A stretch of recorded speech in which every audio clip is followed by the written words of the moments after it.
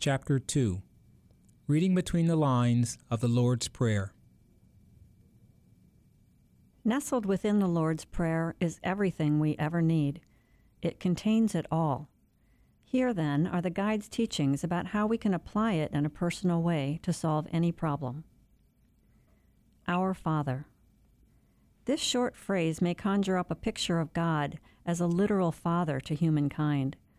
So as we say these words softly inside ourselves, we can meditate on how this must apply to everyone, even those we don't happen to like. We can let the slideshow run of all those people we have some disharmony with, including those we full-on hate and those we just feel some minor resistance to or irritation with. Dropping into stillness, we can pause and consider that these people, too, are children of God. In fact, we can only call ourselves children of God if we're willing to open the gates to all of the creeps and crapheads in our world. Either no one's in this flock or everyone is, even those who bring up unpleasant feelings in us. Opening our arms this wide has the subtle effect of shifting our attitude and therefore our feelings, even if ever so slightly. We will become more free and relaxed. Our first reaction to opening to inclusion may be resistance. Our feelings aren't always so willing to change. In fact, holding on to strong negative feelings creates tight inner knots inside us, and they aren't so quick to let go. So consider any resistance to be red flags, saying, ding, ding, ding, here's a knot waiting to be dissolved. Important tip, try not to ignore red flags. Whenever we have angst about another, there is something in us that needs attention, no matter how wrong the other person may be.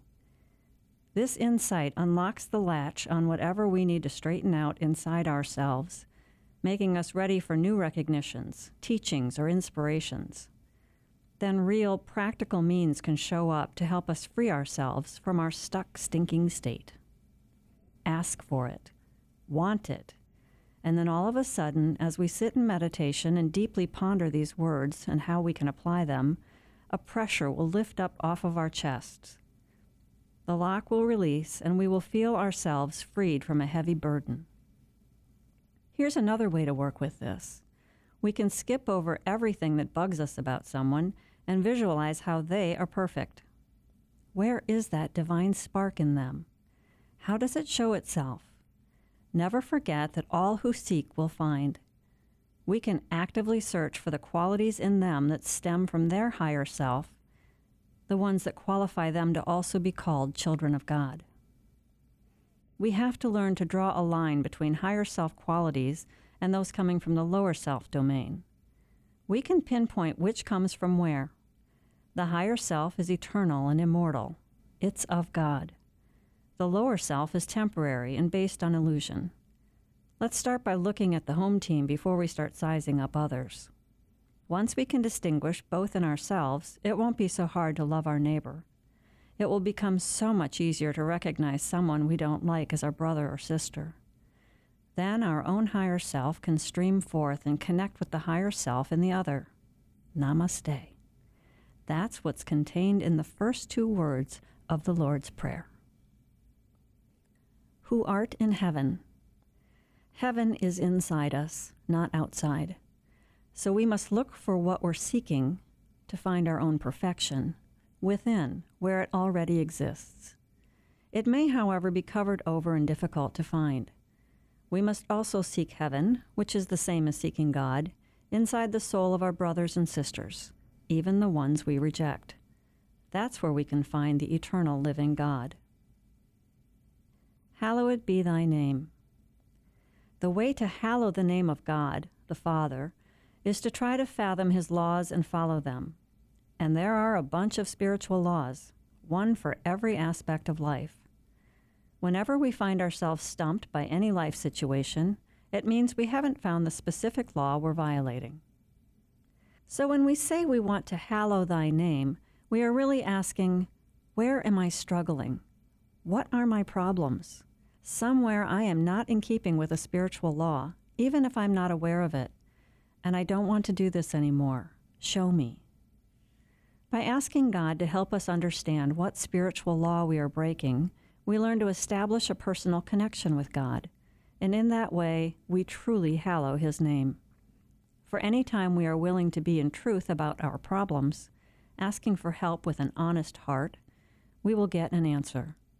It may not come at exactly the same moment of our asking, but if we open our eyes and look, life will bring us answers. Thy kingdom come. When we follow spiritual laws, hallowing God's name, we also bring ourselves closer to His kingdom, because it's within. But if we had to think about where God's kingdom is, most of us would put it somewhere out there. We think it's going to descend to earth, and all we have to do is go to where God's kingdom is and walk in. Many of us have this kind of vague, made-up idea rolling around in our imaginations. Our work, however, is to create God's kingdom within ourselves. And that can only happen when we successfully navigate our way through Earth School, learning about spiritual laws and applying them in the proper way. Thy will be done. Simple but not easy, this one. We're the ones making it so hard. We go around claiming we don't know what God's will is, but for sure, if we knew it, we would totally follow it. We forget about that part where our prayers for assistance are never answered with a stone.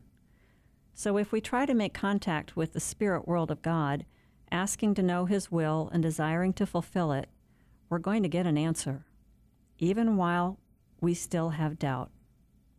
We don't need to rack our brains wondering, what, oh what, would God have me do? If we're unsure, we only need to turn to the areas where we don't yet need an answer. The answers will then become obvious once we start to think. Here's a no-brainer. God's will is for each one of us to follow a path, in whatever way it appears, towards purification of our souls. We can also bet on it being God's will that we face ourselves honestly, instead of doing what we usually do, which is to push away anything that makes us uneasy. Then we blame circumstances or other people, hoping to find a scapegoat so we won't have to look within for what's the matter. Take any inner resistance, contemplate its cause for a moment, and shazam, we can be sure to find that we have violated a divine law. No one else's wrongdoing or error of any kind has the power to make us feel disharmonious inside unless there's something amiss inside us as well. In the end, any of our inner feelings of disharmony, heaviness, anger, resistance, fear, signal that we have, in some way, failed to fulfill the will of God. Something in us, then, doesn't square with the world. Otherwise, there wouldn't be so much darkness in some of our life situations. Again, if we wholeheartedly want to know what it's about and how to fulfill God's will, we only need to ask. The answer may take a while, but sooner or later it must come. Don't be afraid. God's will is not something to fear. It's always wise and loving and leads us to happiness, even if this means struggling through a tricky transition. We can ask ourselves, am I ready to sign up for doing God's will, even if I'm not crazy about it at first? On earth as it is in heaven. Okay, now what on earth does that mean? Are we really praying that God's will be done in heaven? You know, that mysterious somewhere located somewhere out there? More than that, if such a place existed, would it need our prayers that God's will be done there? Do we think that, we would have some say in this? Certainly not. In truth, we do have some say, to some degree, here on earth, if we follow a spiritual path of self-development as a way to spread more light into the world, working on behalf of God's kingdom here on the home planet. But keep in mind, heaven is within. That's where our spirit is hanging out in all its original perfection, waiting for us to break through the walls of our lower self to find it. To what extent is this God within, the essence of who we are, already manifesting in our earthly reality? Where does God not yet shine through into our actions, our thoughts, and our feelings? Try this on for size. Where do we hold some tight conviction or opinion that we cling to, believing it's God's will? Would we be willing to loosen our death grip and let it go, considering the possibility that maybe it's not quite so? Or would we rather hang on, convincing ourselves it must be this way? Really try to find an area in life where you cling to something. And now be honest, is it more important to know the truth or cling to a tightly held conviction? If we're right, do we trust that we can let it go and God will confirm it? Anytime we feel a tightening band of rigidity, regardless of whether our opinion is actually right, we prevent the heavenly kingdom from manifesting within. Of course, if we're in error, we're already blocking the truth, and God's kingdom stays locked away.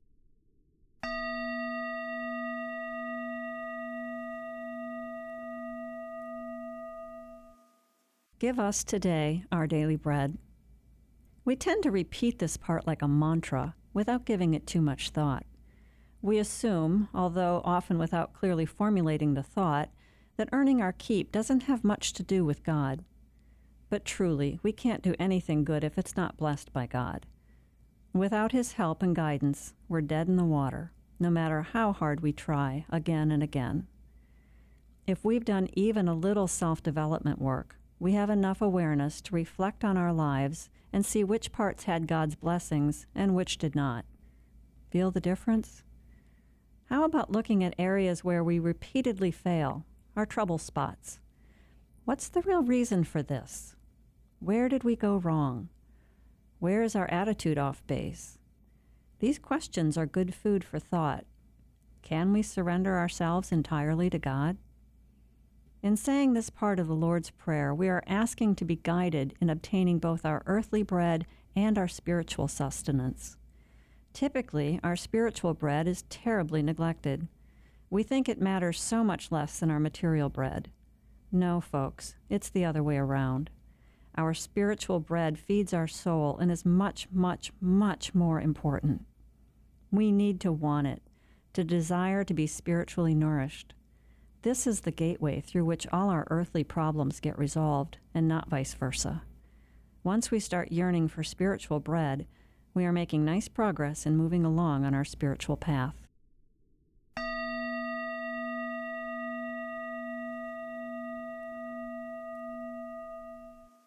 Forgive us our trespasses. The operative word here is us. We're asking God to forgive us, not me alone. That means everyone, including those who have hurt us and who we may still be struggling to forgive. If we can honestly wish that God forgives them, we free ourselves from a dark spiritual form inside us that attracts harmful energies and other dark influences. Wow, now that's really saying something. So we're really asking that God forgive not only us and those we love, but also those against whom we still hold a grudge. That's what we're really guilty of and for which we can ask to be forgiven. Let's talk about this guilt for a minute, because often we are not clear about our own actual guilt. Instead, we produce exaggerated feelings of guilt that are not justified. They are false and unhealthy.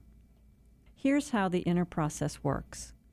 We don't want to admit to the areas where our guilt is justified, where a genuine constructive repentance would go a long ways without dragging us down or discouraging us.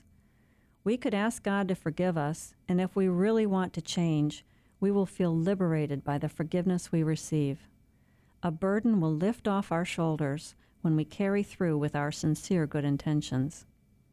But no, too often we won't face our real guilt. In our pride, we want to see ourselves as better than we are. Beyond this, we know that inner change isn't easy. It won't happen overnight, and an effort will be required. From the core of our being, signals arise that spur us to recognize our guilt, where we are in the wrong. But our lower self, with its pride and laziness, gets into the mix, so we adopt a guilt that isn't genuine. It's like we're saying, you know, I'm really sorry about everything, but I'm not the one who's really guilty here. This hidden notion needs to be brought into the light of day. Seeing it will help move us from suffering false guilt to gaining real forgiveness. Here's a nice bonus. Once we recognize our real guilt, we automatically lose all false guilt complexes that pull us down. We will know peace. The struggle is in opening ourselves wide so we can overcome our own resistance. We're afraid to admit to our real guilt, where we have in some way hurt someone else, preferring instead to cover up our faults. In that moment, we want to be better than we are and can't accept that right now we're not very perfect. Facing our real guilt for this truth will lead to liberation. Sitting with false guilt complexes will not. The truth might be a bitter pill to swallow, but that's our medicine that will help us heal. False guilt only leads to more of the same, with heaviness and sadness heaped on top. We need to examine ourselves closely to see all this. It is only by penetrating into our layers of delusion that we find how we are responsible for causing pain. In our actions or emotions, we have violated some spiritual laws and can ask God to forgive us. We can also ask to be shown the error of our ways and how to change. Only after we free ourselves in this way can we totally forgive another. Expecting forgiveness for ourselves, then, goes hand in hand with being ready to forgive. And then once we've experienced the balm of God's forgiveness, we will be able to forgive ourselves. This leads us to the next line in the prayer. As we forgive those who trespass against us. How many times have we said the Lord's Prayer knowing full well that we have no intention of forgiving someone? That's called self-deception, aka kidding ourselves. While we may be past the point of hate, resentment still smolders, and until we're clear from that, we're not free enough to have spiritual experiences. We lack the ability to completely forgive because we lack the ability to understand the other person. This, though, we can pray for help with, to gain the insight we are lacking. As long as we really want it and are willing to stop wallowing in our resentments, which we like to do a lot, then all this will be given to us. The thing we are most thick-headed about understanding is that there are things we can't do by ourselves, like forgive. We all need help on this one. That's why this phrase is included in the Lord's Prayer. If we could forgive all on our own using the power of our will alone, we wouldn't need to pray for help, would we? Like, for example, we wouldn't need to ask for help moving from point A to point B because we have legs we can move at will. But forgiveness, that we need to ask for help with. That and the ability to face ourselves in total honesty, to come to know ourselves without our masks, and to tackle our resistance and make real inner change. So we must pray. Remember, not forgiving is a light-blocking burden that makes our heart unhappy. It harms us way more than it harms the one we won't forgive. We need to be willing to confront ourselves. Do I really and truly forgive so-and-so from the bottom of my heart? When we are able to see clearly that we can't yet quite get there alone, we can always ask for help.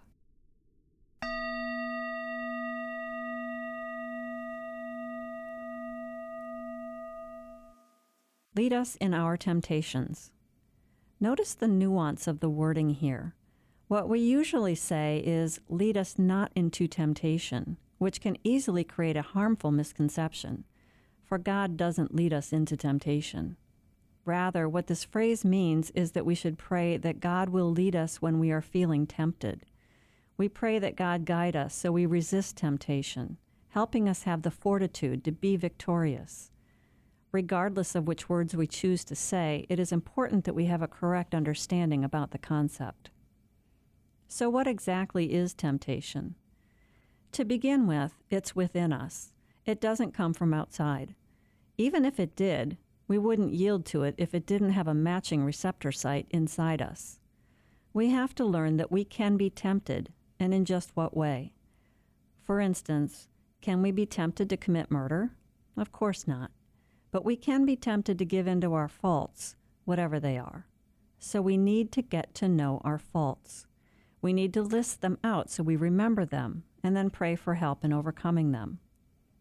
As with forgiveness, we can't tackle our faults all on our own. But notice how tempting it is to think we can, that we don't need any help. Call it what we may, the devil, evil, Satan, or bum luck, Nothing bad can get at us unless we have something in us that responds. So it's an error to think that we can pray for God to keep bad things away.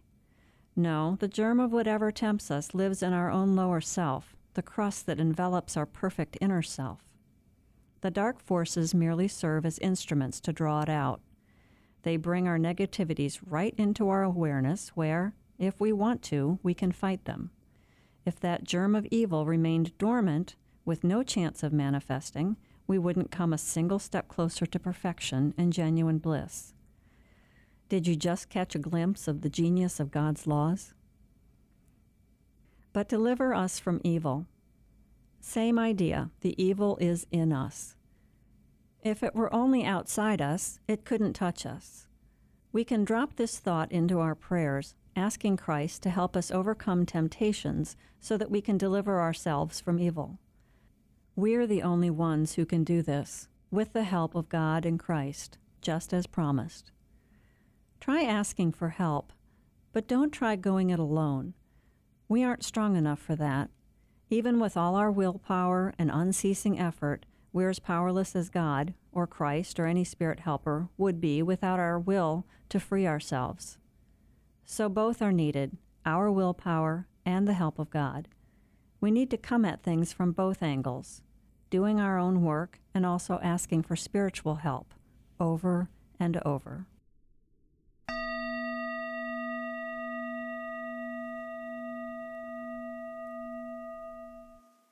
For thine is the kingdom. God's kingdom is within. It belongs to God and no one else. And the power. God's power makes us capable of love and understanding. It lifts the lid on the darkness and imperfection we have carried with us for so many lifetimes. It cleanses us and illuminates the truth, bringing us to the ultimate conclusion and the glory. This we can only attain by following God's will.